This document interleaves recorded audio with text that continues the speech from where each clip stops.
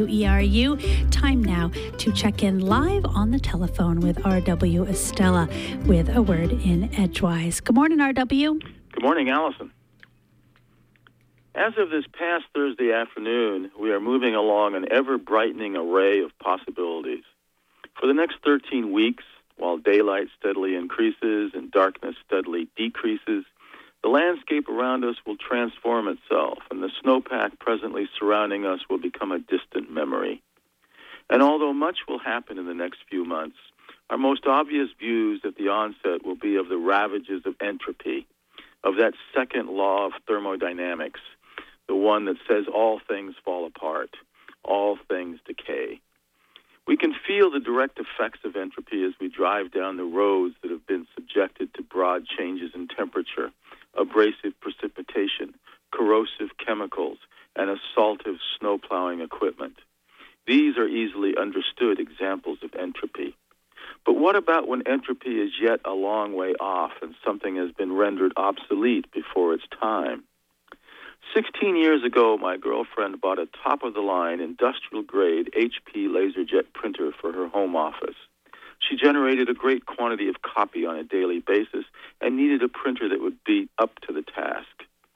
The printer went to California with us on projects out there for a couple of years at the end of the 20th century. Then the printer returned with us to Maine and kept working right along just fine. 6 years after she had purchased the printer, she purchased a new computer, and the folks at HP began showing their true colors, as any electronics firm is eventually apt to.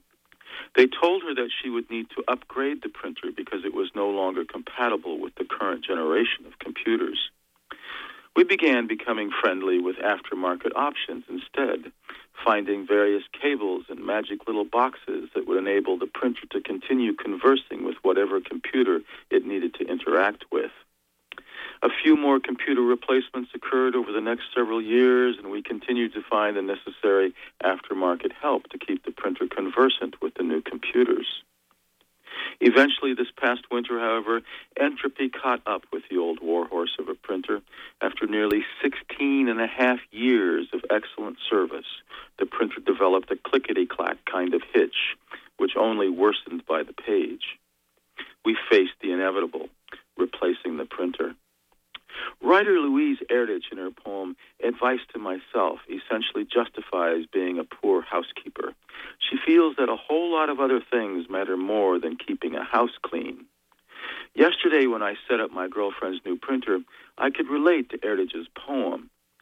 I brought the vacuum cleaner in and cleared out months and months' worth of dust bunnies behind and underneath the old printer table.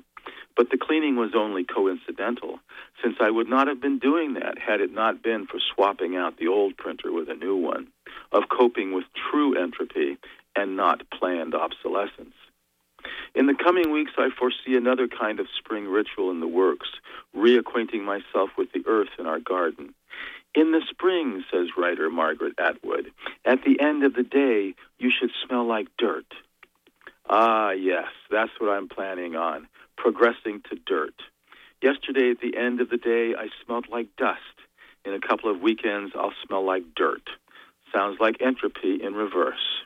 From Orono, Maine, have a great day.